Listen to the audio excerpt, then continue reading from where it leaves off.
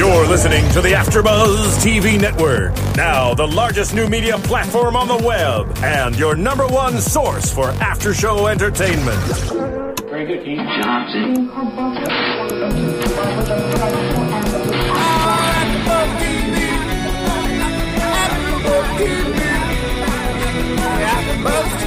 From the AfterBuzz Studios in Los Angeles, California, presented by Maria Menounos and Bing.com, and streaming live thanks to Akamai Technologies, this is AfterBuzz TV's Mad Men After Show.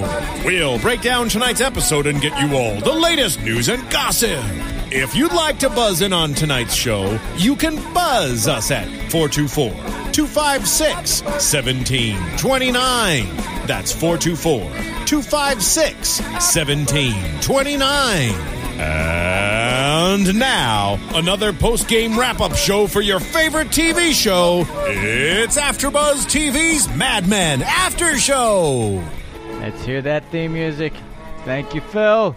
No problem, John. Hello, everybody. Thank you for joining us. Bing is for doing, and we are doing another AfterBuzz TV podcast for Mad Men, Season 5, Episode 7, Lady Lazarus, the title. I'm your host, John Comerford. I'm joined in the studio by Kevin Undergaro. Hello, everyone. And as always, from the booth, producing. Welcome. There we go. That's Phil Svitek, everybody.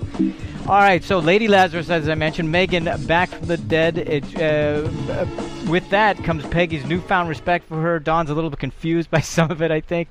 And more than anything, we see Pete wanting for something more and ultimately feeling insignificant. I think I'd like to start there with Pete and his storyline. Good. Yeah, and a lot of people are feeling unsure of themselves. Oh, clearly. And the decisions they've made. And I've said from the beginning, totally reflective of that time period. Here's what I know people know for sure. What's that? And totally reflective of the time as well.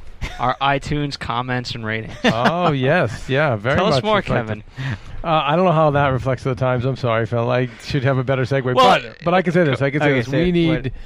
We need your help. One of the things you guys like about us is we go up real fast with this. I know a lot of the other Mad Men podcasts, and there are several, are out later. We have ours up for you guys for tonight, or I know a lot of you when you commute to work, or Monday when you're at work, you listen to us. We don't ask for too much, but what we'd love is for you to go to iTunes and comment on us, and of course to tell a friend. And about iTunes, we've seen some great comments. It not only helps the network with iTunes, but also helps us because we read a lot of your comments and we're able to address them and see where we're screwing up and what we can do to improve and even answer your questions. So please, by all means, keep rating us, keep commenting, and by all means, tell a friend. And here's what I will say about the tell a friend. We're doing a big statistical check, we're doing some auditing here internally, as they say. And we're learning that we're finally figuring out, okay, where the downloads coming from. They're coming from all over the world, how many number of downloads we're getting. And in the time that we've been doing this, we found that we're getting quite a...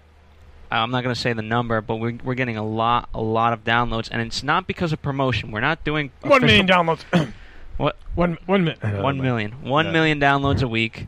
And we haven't done official promotion. And that's by design, not because we didn't want to, but it's because you guys have been telling a friend. And by you guys doing that, that's how we've gotten to that 1 million. Right. So keep doing your part, and we really appreciate it. Okay. That being said, Pete. And a lot of people feeling insignificant. The tenor of the time is that things are changing, and things are changing. There are people who like that. People like to roll with those punches. Step out. We're seeing people who are loving the change. We're seeing people who are fighting unsure, it like crazy, and then the people fighting it like crazy. And this is what was going on back then. You had that post World War II. Those generations, and right in the middle of the throes of a new one. In fact, they had the TV in the background with the news report about President. We'll talk Johnson about that because I wrote down some of the notes about it when we talk about Don and Megan. But it's all over, and I've been saying it every week. Every week we're seeing this is the old guard against the young guard. But it was interesting, John. Like all my notes relate to that. The symbolism. And one of the ways we see that is, of course, through the music. Yeah, Dawn doesn't even know what music's being played. And she says, and Peggy, Megan has a great quote about that it's music is always changing, and no one can keep up. It's always changing. And she's almost comfortable with that, and that's someone who's okay with growth and okay with change. And of course, he's not. But I don't want to get off. But what I was getting to, John, is that you had another take on the symbolism, yes, which I thought was great because it wasn't mine. No, yeah, well, I took the cue from the title. It was Lady Lazarus, which I equated to Megan's rebirth as wanting to come back from the death of not being an actress anymore and wanting something different in her life. And then I equated that with everybody else looking for something else, that their life, for whatever reason, is going into a death spiral, so to speak. Pete looking at his life is not what he expected, wanting something new, wanting something different. And clearly that happens throughout the show, everybody looking for something else. Nobody seems to be content at all with where they are. Well, here's what I will say. I'll stop you. They're not always, like in the case of Megan, she wasn't necessarily looking for something different. Like her father had to trigger that. And in today's case with Pete, that got triggered by she was clearly resenting the fact that she did not make a decision about her acting. She said, I didn't even decide it. I just stopped. It just died. But it's also, there is an influence from all these outside sources. Everyone, they may not have been happy, but misery at the end of the day is just as agreeable as happiness. And so at the end of the day, that's what they were. And yet now you have the guy, in Pete's case, the guy Howard on the train telling him, okay, this is what you got to do, blah, blah. In the case of Megan, her father, last episode, which we talked at length about, he planted the seed. Exactly. And maybe it's and I guess it doesn't matter really. Yeah, the point is that wherever it came from, whether it was inborn and she's always had it, or her father, reminded her of it, or whatever it is, all of them, they're hating where they are. That's what I'm saying. They're looking at death, so to speak, and they're looking for something else. Even the fact that. Roger, of all people, shrugs, goes, she's following her dream. And that's admirable, he says. Yes, yeah. And then he says, I had no choice. I was told to do this. Exactly. And Don was like, I grew up in the thing. And really, that goes to your thing about the old guard and the new guard. The old guard is, no, here, this is what you're doing. You just shut up and go to work. Now and she this has was a dream the beginning, for her life. Exactly. The beginning of I have a dream. There's actually choice involved. And what's amazing about the 60s, the older you get, you realize it was just the beginning of this. Yeah. But even now, 40-some-odd years later, we're still trying to figure it out. We're still trying to, more the whole dream thing. People are just kind of, I think the percentage is much greater of people who look at their lives like, I want to follow my dream. Well, yeah, that's what I meant. We're still trying to figure out how to orchestrate our life so that it has purpose for us rather than doing what we've been told to do or doing what we're supposed to do. We're trying to be at cause. Well, in the case of Pete, he actually, unlike Megan, he's kind of wanted to do this, and he's wanted to be good at this, and he's been the perfect company man. Right. To borrow a quote from Jason Bateman in Arrested Development, I parked my car in the same spot for 5 years. I've been here overnights, nights, whatever, and so Pete's that kind of company man. He is. Go ahead. But just keep going.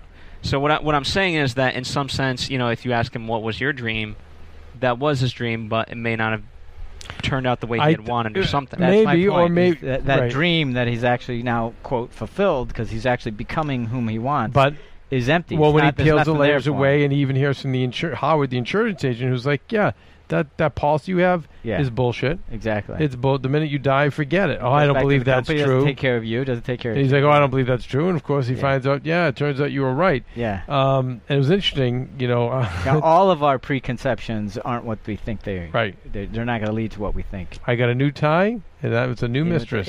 Yeah. And basically that's, for him, it's like. That's the only thing that keeps him going. Try something new. Yeah. It was interesting watching Pete carry all the skis, just how clumsy. What was, for you guys, like, what was that about Roger kind of... Yeah, I was hoping they would that? Resolve that a little bit more, just to give us a little bit more on that, because they're really chintzy on the information there. It was almost like Roger was playing a joke. Here was for me, the skis symbolize adventure, right? Okay. It's some bit of... By the way, but he's awkward in it. The company head. Which is interesting, symbol obviously just about thought and whatnot. The fact that, he can't carry it maybe says that, he's not ready to be the suave like Don or the Roger. Downhill racer. He's not meant, I just used that because that was a big movie during the 60s. I think 70s anyway. And the other thing, this didn't happen in the episode too, but it's also a nice way out. Like, if had Trudy asked him, like, why were you out so late? Oh, because of the damn skis. Yeah, that's so he was going to use it as an excuse. That's what you're thinking. Yeah. But why did Roger acknowledge that, where it's been all about, say, staying ahead of him and holding him down? I don't know. Is it the LSD? I don't know. He's again, I'm not positive, but it seems to be he's taken a different approach with the whole thing. It used to be he was really pissed off about Pete and everything. Now it's kind of like he's stepping back and kind of being amused by it. Because they showed the blurb in the beginning about previously, when Pete made sure he said, Roger will keep me posted on the day-to-day.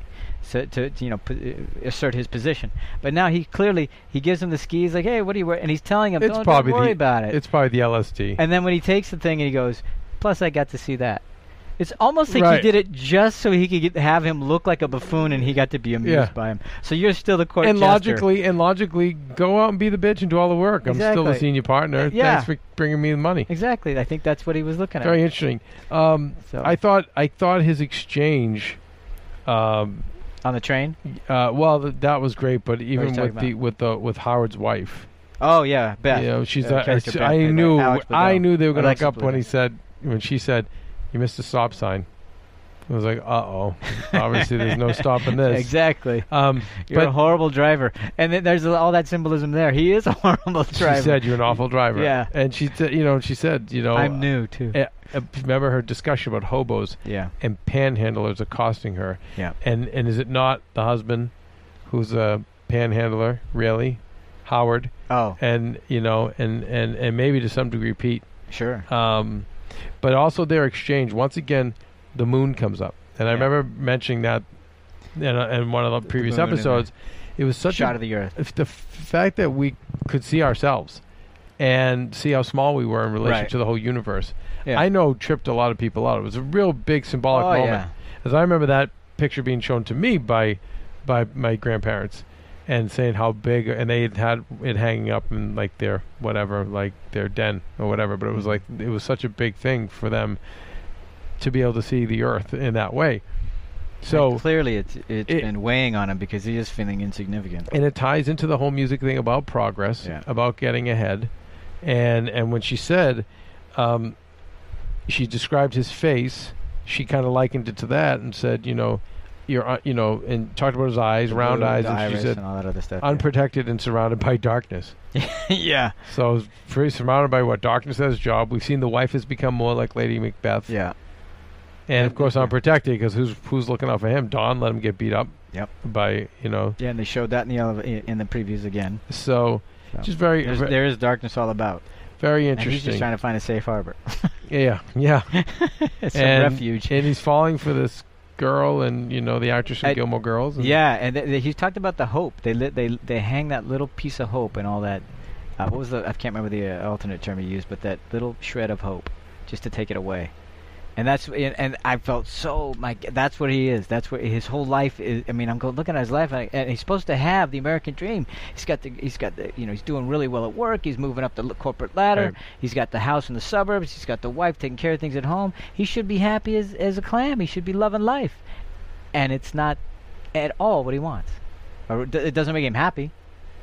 He's just feeling the desperation and the hope. He's looking for hope anywhere, even the slimmest of hope. I mean, I still see a lot of this today. But what I feel isn't as strong as the old guard, young guard as much. But am I wrong? Speaking of, maybe it is. They teased him and Lane's fight, right? Or they didn't tease that, but they showed Don and him in the elevator when he had his face beaten up. Yeah. So the fact that a hit like that can take at any moment, I think is symbolic of what he's kind of going through, of like, oh my God, I can be taken down by anybody. Mm-hmm. And Lane, who I thought was this weak character, he beat the crap out of me. Yeah. And that's life. But do you think today it's we were talking still about the earlier. old versus the young? Yeah, but it's just it's the same. It's a generational shift, but it's just a different conversation. Well, we just said it. We were talking about the entitlement. It's the same kind. Think of that here's in the 60s, this is Megan, thinking that now I can actually have a life that I get to choose. Roger saying, I didn't get to choose. So think of that entitlement. It's only a tiny entitlement. Now nobody gets to tell me my life. I'm going to try to have my own life. Right. Well, expand that out, extrapolate that 40 years, and now you've got entitlement. Right. So it is an argument. It's just an extension of that and run to its nth degree. So incredible though, like the 60s to really what a shakeup.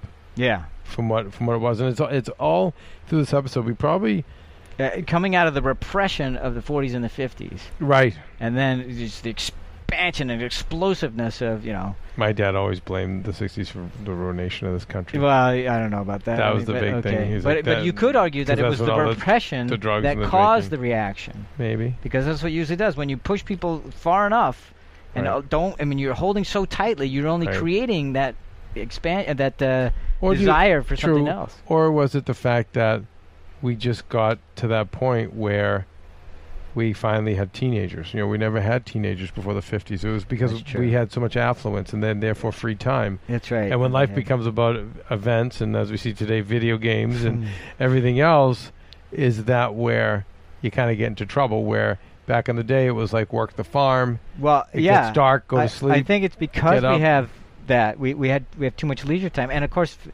anybody who's been through the struggle doesn't want their kids to have to be through the struggle. They just don't. You just don't want your kid to have to we were talking about that struggle. on Mob Wives, John. It wasn't as when AfterBuzz TV Mob Wives. Not quite as intelligent of a discussion. But it's the same thing, but though, it's because true. You don't want and that's why I don't want him to I don't want him to work at 8 like I had to. Let him have time to be a kid. I've had a lot of parents tell me from my parents' generation that was the biggest mistake they made with us. Yeah, we didn't want our kids to suffer like we did. No, but and the pendulum swings too far, because you got to make them strive, you got to make them work, so that they appreciate what they've gone through, what they've earned, rather than what they get without having fail. To earn. Exactly, because if you don't struggle or achieve, you don't. There's nothing to feel good about that you have, because you haven't earned anything. How great is Crane, you guys? Crane, yeah. He's hilarious. I even love the in the phone booth. Oh yeah, that was great. He's like, what? He's like, you came over to me. And then the response is, you opened the door. And by the way, is that not symbolic of Pete and Crane? Or what do you mean? his new chick. Oh, Beth. Pete and Beth. Yeah. So it's just great. And then when they got into that discussion. Their conversation, that was, I thought, very powerful about Megan's quitting. Clearly. And I thought Pete was really lost in that scene. The character Pete was just like, it's trying to understand what the hell's going on. Go ahead. Well, it's clearly evident, and Crane, because of Pete, gets lost into. He's like, wait, are we talking about Megan? Yeah, are we talking about that's Trudy? What I mean. What are we talking about? Yeah, tell me. Yeah, I don't even think Pete's really sure what he's talking about. I think he's in this nebulous area of not knowing what the hell's happening to his life. But Crane's so funny and shallow. I love perfect. it. Yeah, he's great. Yeah. He's like, what? I don't know. He's like, it was majestic. Yeah, exactly. He's trying to what? What does that even mean? It's like somebody asking him how he feels about it. What? Yeah. But I thought the line from Pete was the best, which is, why do they always get to choose what happens? Always get to choose. And classic Crane just says, because they do. That's it. He gets you see that, because you see that Crane is that nebbish guy who's always going to go along. Yeah. He's never going to fight against. And he knows he's never going to be the one in charge to make the decisions and to make things happen. And Pete is questioning it. Yeah, he wants to be. Pete and Peggy, ironically, because we saw them get together, early on, we know it's the two of them are really the ones who are going along with the system, being victimized by the same at the same time about it, and they're the ones who are saying, "Geez, really? Is maybe this? Yeah, I'm not so sure about this." Right. It's just interesting. On the outside, wanting to be in, and then kind of getting a taste for it, and going, "I don't know if this is right." So they're more in the middle. We have the old guard. We have the guard in the middle, kind of, and then we have the new guard. That's it's represented by Megan mostly. Yes, that's forging new ground. Should we go to Amazon, Phil, and buy some things to support AfterBuzz? Oh, let's do that. And if we do that... Are we skipping ahead to about 40 years from the 60s? Yes. All right, go ahead. If we fast forward... Guys... look at that, those skis they had. Where would we get something You'd buy them at Amazon, but here's the thing, John. What's that? You'd go to AfterBuzzTV.com first, and then you would see a banner on our site. You would click on that. It will take you right to Amazon. Then you can buy your skis. And you know what? It's not going to cost you a thing. Just actually maybe 3 more seconds, depending how fast your internet is, wow, of your time. But if you do that, AfterBuzz gets a little kickback. We get to keep the lights on here, and in all seriousness, it's real important you guys do it. Every bit helps. I kind of feel like we're public broadcasting. Yeah, we are. But we're actually not.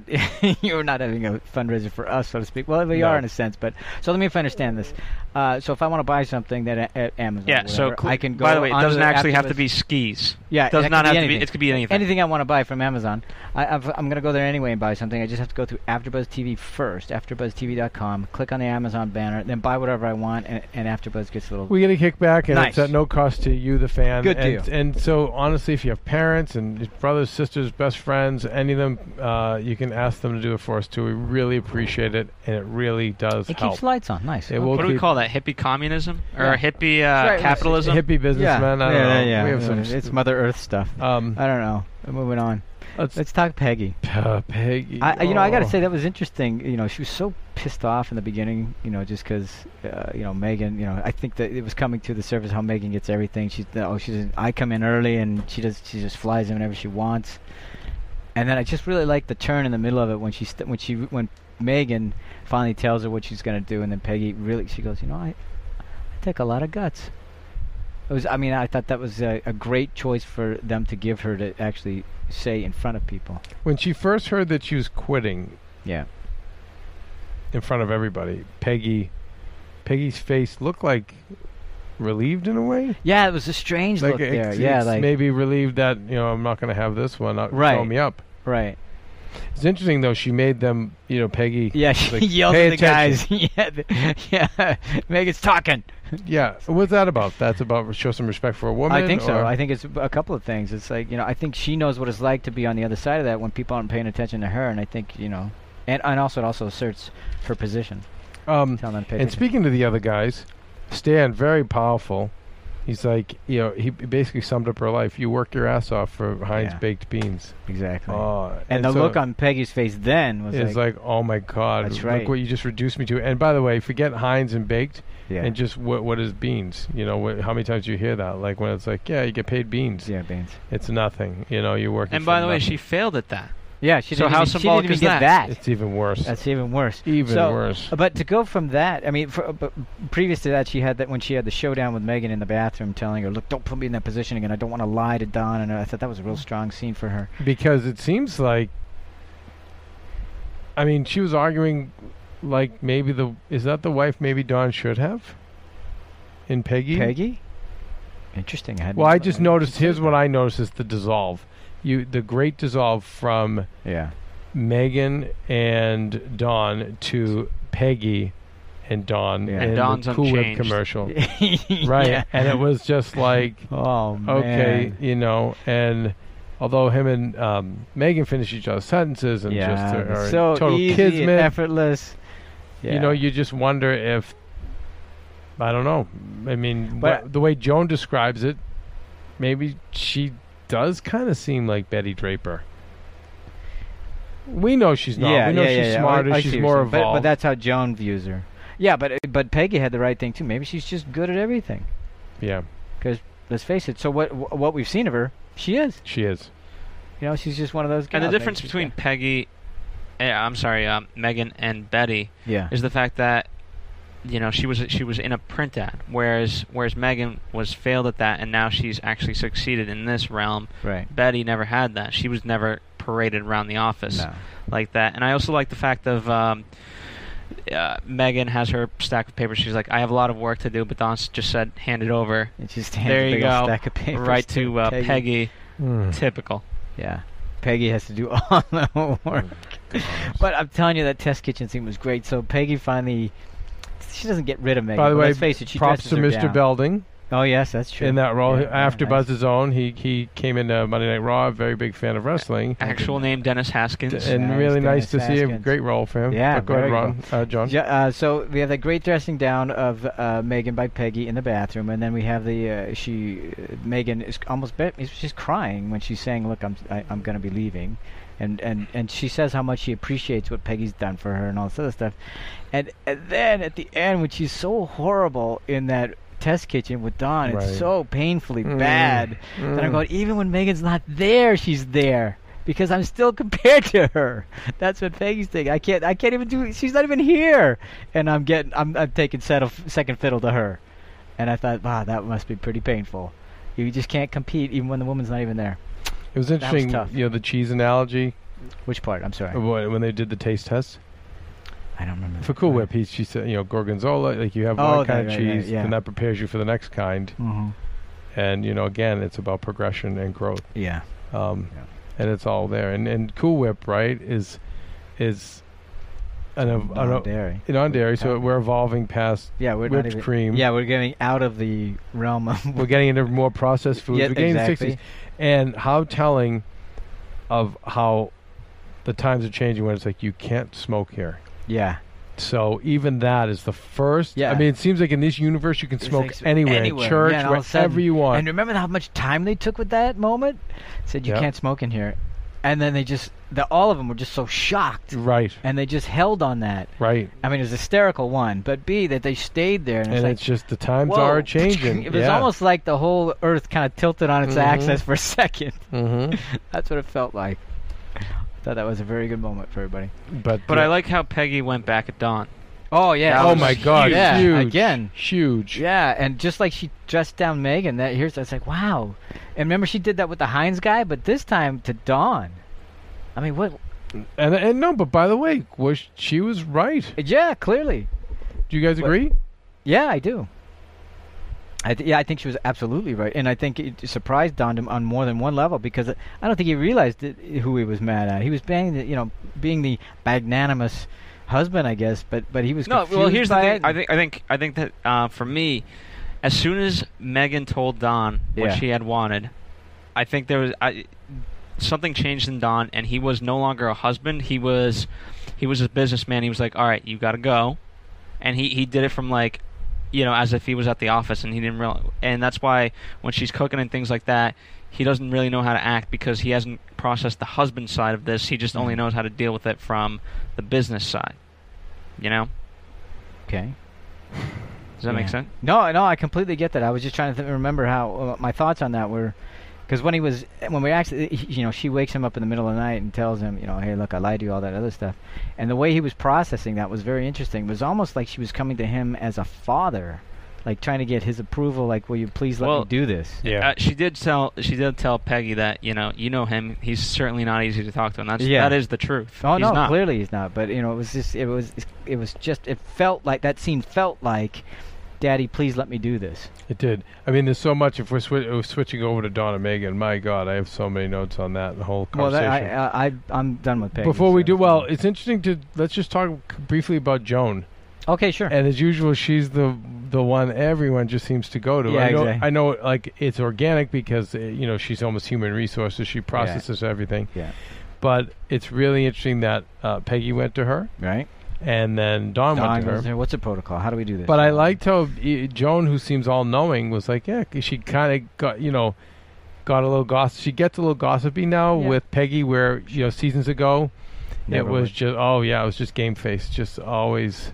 You think it's cryptic. because she was gone for a while and she's just trying to get back in? And I think because Peggy's grown up, and I think it's all new people, and they've bonded. But it's interesting. It does seem to be the only one. Do you guys agree with Joan's take on which one? No, on Megan. Is she just another Betty Draper? No, I don't think so. Did Dawn just pick her because she is another Betty Draper? And no. Obviously, well, she's not. For one, your children are enough, so that's not the same thing as Betty, right? And you know what?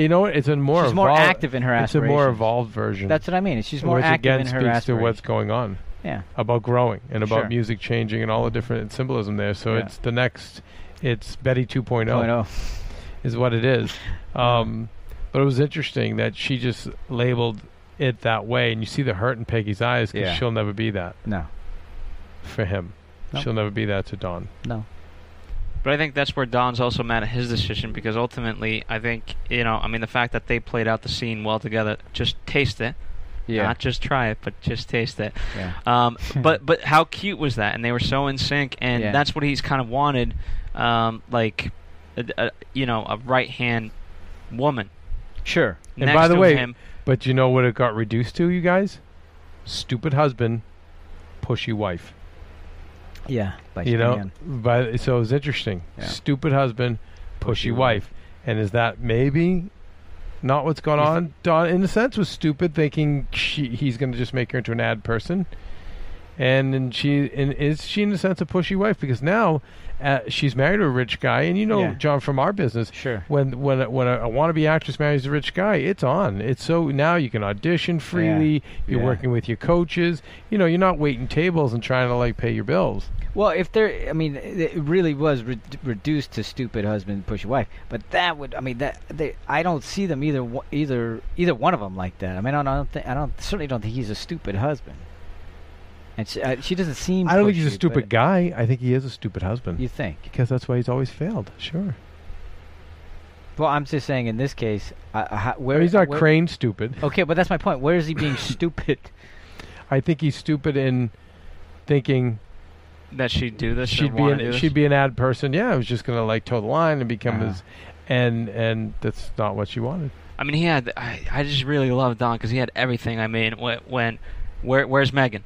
Megan needs to be in this meeting. Sit down right here and point. Just a straight arm pointing to the seat. It was right next to him. All this stuff. When those guys can come up with the song, he's like, Megan will know. Yeah, she'll know. So he's groomed her to be this person, and there goes his cojones or whatever you want to call it. Just before we forget, I want to speak to the wardrobe in this. You know, Megan was always in red the whole time until she makes the decision to leave, and then it goes very dark. But it's red, which John, symbolically means blood, martyrdom. It's striking. It's just it could mean a lot of different things. But I knew it could mean hell. It could mean the devil. It could mean a lot of different things. And the red lipstick, and the blue eyes, always. It was so interesting to see her. She had the red nightie on when she tells Dawn, I want to move on, but I've no makeup, and she looked like hell. I mean, she's in the night, beautiful woman, but she looked like hell. I mean, I give the actress credit because she had no makeup on, and then to see her. You see her in when they do their famous walk of shame. Exactly. Did you notice the progression of their entrances? Yeah. It was this is the first time 2-shot. Then they went to the feet. When it was the last day of work, it was the feet. Yeah. This is different. That's when I go. Things are different. Things have changed now. He was in black a lot of this episode, and you even noticed Joan with the black gloves. It was a funeral. I mean, this was like the end of something, and to me, not just the end of them or her working there, but I think also it's the end of a lifestyle. Sure.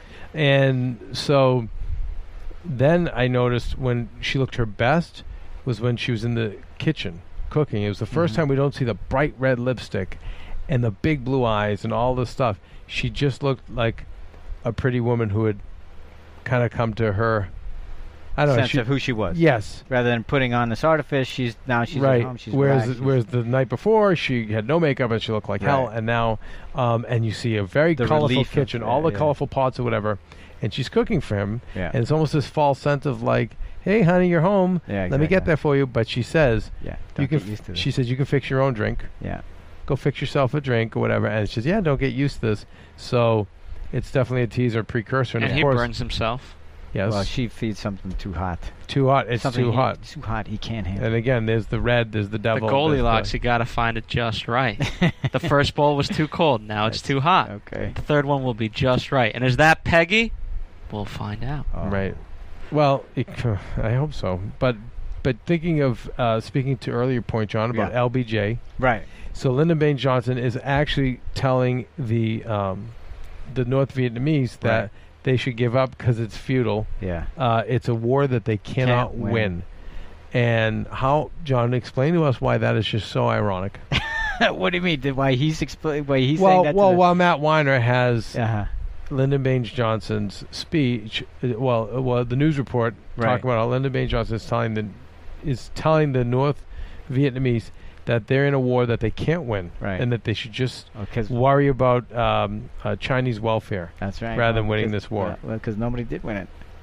And then of course there's also the other context of this war that we're in, meaning the old guard, new guard. That's what it is. It's the old guard, and it's the old guard telling the new guard, in a sense, you can't win this war. But the truth of the matter is, of course, they did really win for all intents and purposes. I mean, we pulled out. So that's what I took it as. It's like that old guard the Don Drapers don't win in the end. We know that from history. Clearly. Like we know that the women get rights, the blacks get rights. I mean, just things do change in the next so many years, and so that's why it's so ironic. Because it's basically Don and Roger saying, "Yep, you can't win this war. This is how it is." And no, it's so wrong. And we know it all blows up in LBJ's face and in our country's face with Vietnam. Well, also it blew up in everybody's face. Right. That's what I meant by not unwinnable. Nobody really won. Well, I mean, we have just left. I'm just saying, so many people, got slaughtered that I don't call that a win. Anyway, I think they won, John. For the United, as a whole look at them now. What did they win? You're right. Yeah, no, you're right. But I think that with a lot of these countries who kick us out. It's like, I'm not. I don't debate that at all. What I'm saying, eventually, they didn't win. No, it's definitely you've won. Nothing. Exactly. That's my point. But Phil, make your point. Then I want to move on to the music because it's very important. Well, you talked about a lot of the symbolic things. Talk about the elevator shaft. Oh, yeah. That's something you can't not speak to. That was so Tell me about that for a second. I mean, the elevator door opens up. Don goes about to walk into it, and he realizes there's no cab there, and it's just the empty shaft. Just stares down into the abyss. I mean, did he know there was going to... I mean, wouldn't that be dangerous? Is that how they were set up back then? That you could literally just open the door? No, that's the point. It shouldn't have happened. There should have been a cab and, stepped into the cab and then taken it down to another floor. But it wasn't there. The door's just opened. Some freak accident. And that was the strange thing about it. That was like, whoa. And then he stares down into the abyss. And then I'm going, well, I was trying, okay, help us out. Because the only thing I was thinking was, well, that was weird. And it just came off of... Megan leaving to go have her lunch and not coming back. She's not coming back because she goes, you don't want to come back to this? No, okay. And it was that long kiss on the lips, which we know is generally symbolic of that's the kiss of death, right? Kiss of death. And then the elevator door, and it's like, and it's almost like the bottom dropped out from him or something. Well, I think here's my interpretation would be that he can't escape that. She can go down and go off into whatever world she wants. Mm-hmm. He's stuck here. There's no ride for him to anywhere. So he's corporate America. Yeah, he didn't get out. Yeah, he didn't escape. I would love to know other people's take on it. She said, Megan, you're everything I hoped you'd be. Yeah, Megan says so Don and those guys who've always gotten the woman to fit in their little mold, now it's reversed. She's got a guy who's fit into her mold. You're everything I hope you'd be. A nice provider so I can go out and act. But then he says you are too. Do you think he was seriously saying that? Lies. Yeah, of course, because you see him at the Cool Whip thing where he's like, you're the one who ruined it. She would have stayed and liked it if you didn't make it a miserable environment. So he's trying to go along, but no. So, but interesting enough, let's move on to, of course, she picks up the right song. Yeah. And it's a Beatles song, but it's interesting. The song they picked was when the Beatles were evolving. Mm-hmm. When they got past just being bubblegum mop toppers. Not just doing the pop. They'd gone into their experimental phase. When they got into the hardcore drugs, the long hair, and it's really something. There's no longer the innocent, I want to hold your hand kind of stuff. No, and it leads to a great montage. But once again, it shows the times are changing. That's the song Megan would pick, which probably really wouldn't work for the commercial. No. Right? It's a Beatles tune, but not the Beatles they were thinking of. So it's a little too extreme. Yeah. And which shows like the ad agency's not ready yet, Don's not ready, but that's where Megan's going. Sure. And it was interesting the old guard, new guard thing was also evidenced with the company that came in saying we want to use A Hard Day's Night. Did you see the young gay guy? Yeah. Who had the eclectic pinstripe suit, very colorful kind of thing. And then right next to him was the old guard, the old guy with the old suit. So, but a great montage. Yeah. But what I love about Matt Weiner and the producers is any other show, even myself as a filmmaker, I would end it on the montage. Yeah. I would have went out on that. Nope. The montage plays out, and then they go back to Don. They go back to Don, and it's takes the music off the record. And out he goes. Yeah. But what about Pete? Did you guys know what it ended on? The lyric? Oh. No, yeah, you were writing down the lyrics, Phil. Like, that was great. What do you got? Well, just to give you, let me take a look at my notes. Okay. They're talking about, this is not dying, this is not shining. It's about being human, stuff like that. And then at the end, it ends on, it's kind of what you know. I don't know if that's the exact lyric, but it's, it ends right there. It's all about what you know. And he takes it off then because I don't think Don knows anything. So, how about Pete? We forgot to talk about this. How about Pete going to Beth's house? And meeting up with Howard, saying, yeah, I'll buy you some insurance or whatever the hell it is, just so he can get to the house and talk to Beth. Is Pete really 32? I don't know. Sure, why not? I think he is, Phil, because I think guys, that was getting long in the tooth for those guys. Yeah. No, I think so. Do you think he's younger? No, I'm thinking this because it would just be very funny because, Howard asked him, like, how old are you? Are you 32? And Pete's like, yeah. I knew it, as if like it didn't matter. The age didn't matter. If you could have said 35, Pete would have said, yeah, just get him out of there. Just to get him out of the room. Yeah. How about that, though? Freaking. And then, of course, she doesn't show up. But then the little heart thing in the montage, she's putting the heart thing on the window. So we know we're going to see more of her. Yeah. And then that's about all I know. The window goes from that down preview. and comes back up. It's nice. Yeah. And then it's interesting talking about the old guard. And I'm sorry I'm having a brain freeze, you guys. I know you fans get mad. We don't know every name. I'm just sorry. I did Mob Wives earlier tonight. Who's wasted? Who's the other copywriter? The other copywriter? Ken yeah, Ginsberg? Not Ken. Ken, by the way, we've seen a lot of Ken, yeah, which you guys are mentioning. He's doing a great job. He is. I would hazard a guess that Matt Weiner really likes him personally. Oh, yeah? I think so. When you start seeing a guy like that in a smaller role come up a lot, I might be wrong. But no, the other copyright, the Jewish kid, Ginsberg. Yeah. So it was interesting that Don's like, why are you swearing? When he was getting all crazy and passionate about the music, and again, that's the old guard, new guard. The old guard, new guard. And when it came to talking about acting, he's like, yeah, it's easier for girls. And then he was like, do they give you clothes? Or do you wear your own? He's like, your shoes? And it's like, break a leg. It's just very interesting. Yeah, odd. Then they turn against Don. They're like, did he fire you? Yeah, that bastard. Yeah. But he's, you see in his outfits too. Yeah. The bright colors, the plaids, the mismatched ties. Stuff, yeah. It's partly that he doesn't fit in, and then it's partly that he's the new kid. He's the new kid. Yeah, the new generation. Be interesting. I have Peggy for running that company when she's in her mid 60s. Yeah. At some point, being some legendary exec, because she's making all the holes and breaking all new ground. Exactly. Where do you guys have Ginsberg? Down the road. Wow. I didn't even thought about that, but I don't think he stays there. Well, I'm just saying in general. Where does he end up in general? A guy like that 30, 40 years later. Does he become some whiz? No. Does he become no?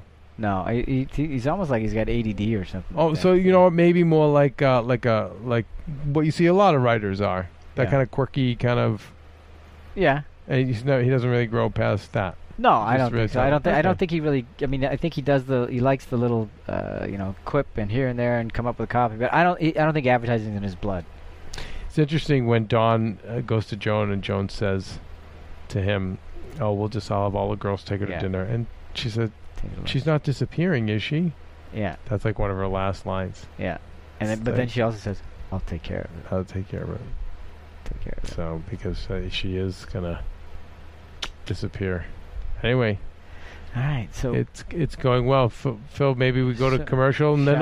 wait. We have something to tease, Phil. Tease it, baby. Oh we do. Right. So we've been teasing it for a while, right, guys? That's right. For those of you who've been listening, Allison Brie who plays Trudy, who I really would have loved to see in this episode, to see her reaction to Pete. But nevertheless, our own Catherine Tulich, who is missing, in case you guys haven't noticed. From the LA Times, Catherine Tulich. Well, right now she's doing a big deadline for the Washington Post. So she does a lot. She does a lot of huge things. And but she got to interview Alison Brie, and she's promised that she'd get it to us. She really wanted to be here when we did. But she feels bad because she missed a few episodes, so she sent it to us, and she really wants us to play it. Therefore, we will right after this. AfterBuzz TV. Hi, I was once like you, a lazy, angry loner whose only joy was watching TV and surfing the net. And, like you, after I'd see one of my favorite TV shows, I'd be so excited and have so many questions that I'd actually have to talk to my douchebag coworkers about it at the water cooler. Then I discovered AfterBuzzTV.com.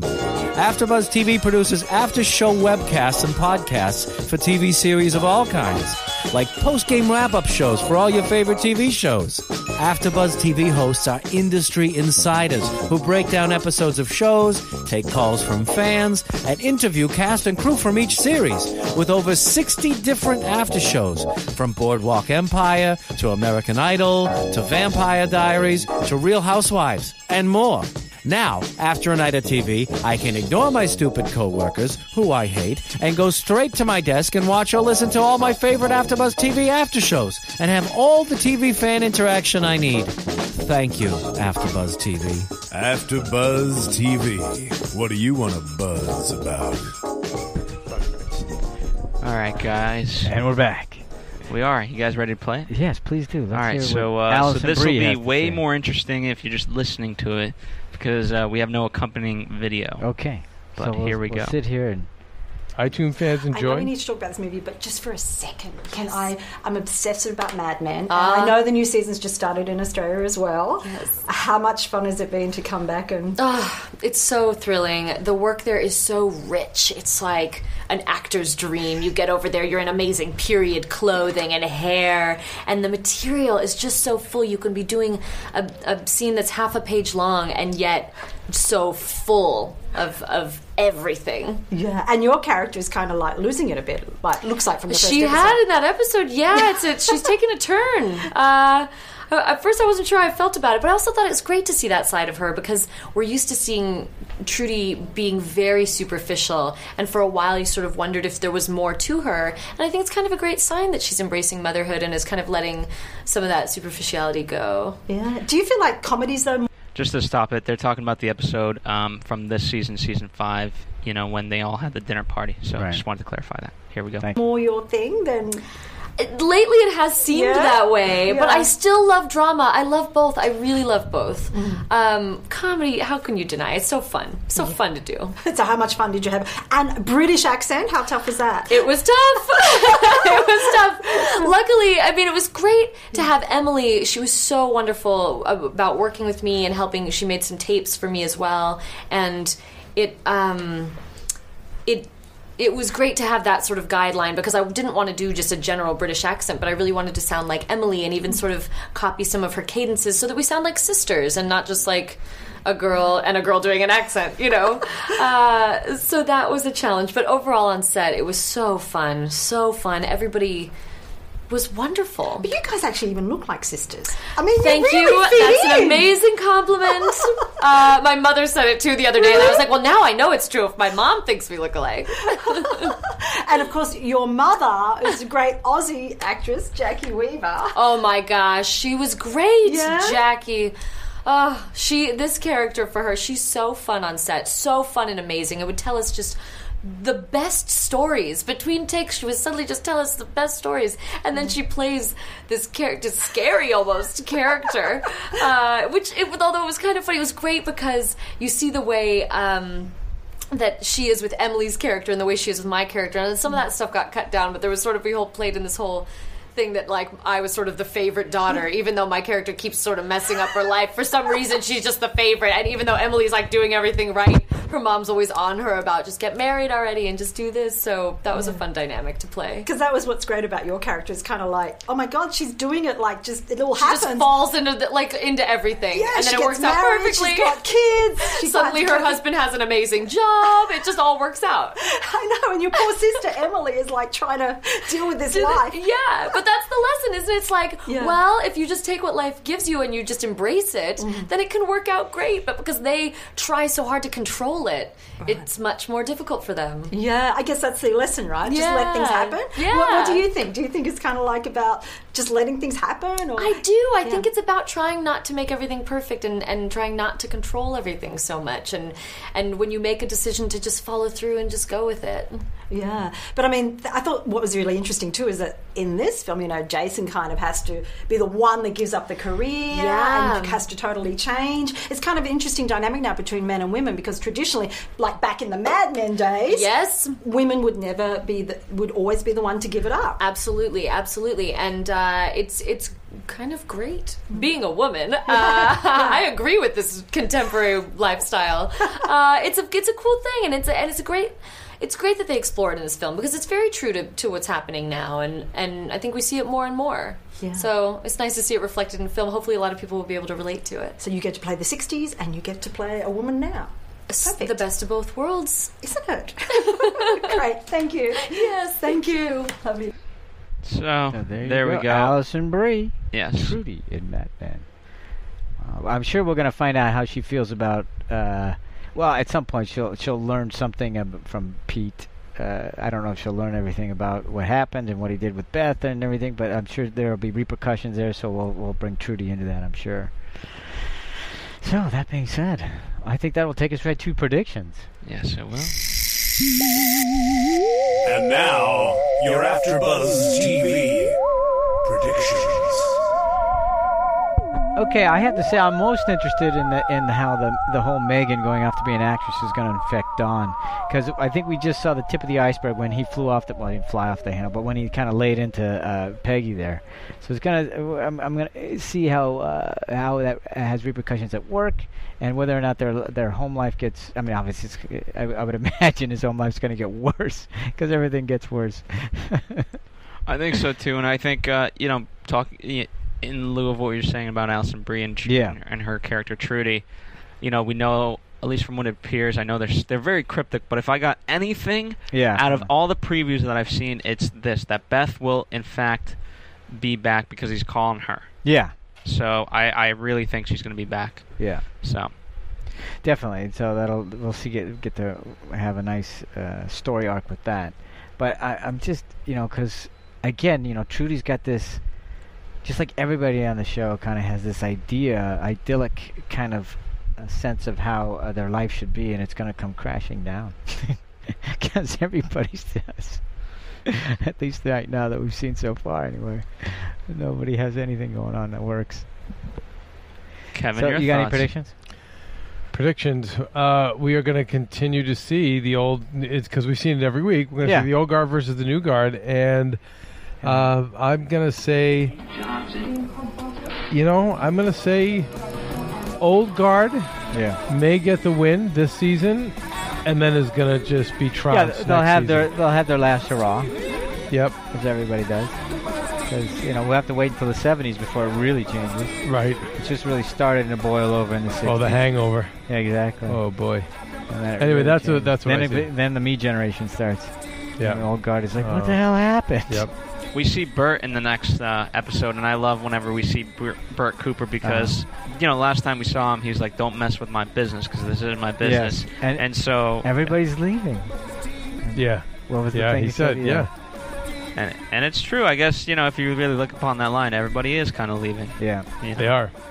But you're on a love holiday? What did he say? You're all lovesick, right? Or lovesick or whatever? Yeah. Are we leaving, John? Yes, we are leaving. So thank you very much for listening. Yeah, thanks, guys. Remember to go to iTunes and comment, please. Yes. And buy and go to our website. If you're going to buy Amazon, go to our website. And tell a friend. Come back next week. Thank you very much. And hopefully we didn't talk over each other as much. They criticize. We get that? Yeah. Sorry. And Kev, where can they find you? At Undergaro. That's on Twitter, of course. Yes, of course. John. You can find me at AfterBuzz.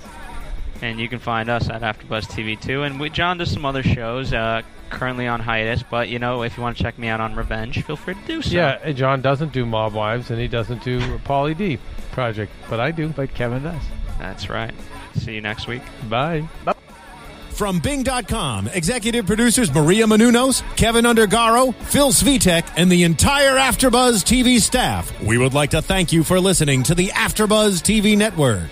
To watch or listen to other after shows and post comments or questions, be sure to visit AfterBuzzTV.com. I'm Sir Richard Wentworth, and this has been a presentation of AfterBuzz TV. Buzz you later. The views expressed herein are those of the hosts only and do not necessarily reflect the views of AfterBuzz TV or its owners or principals.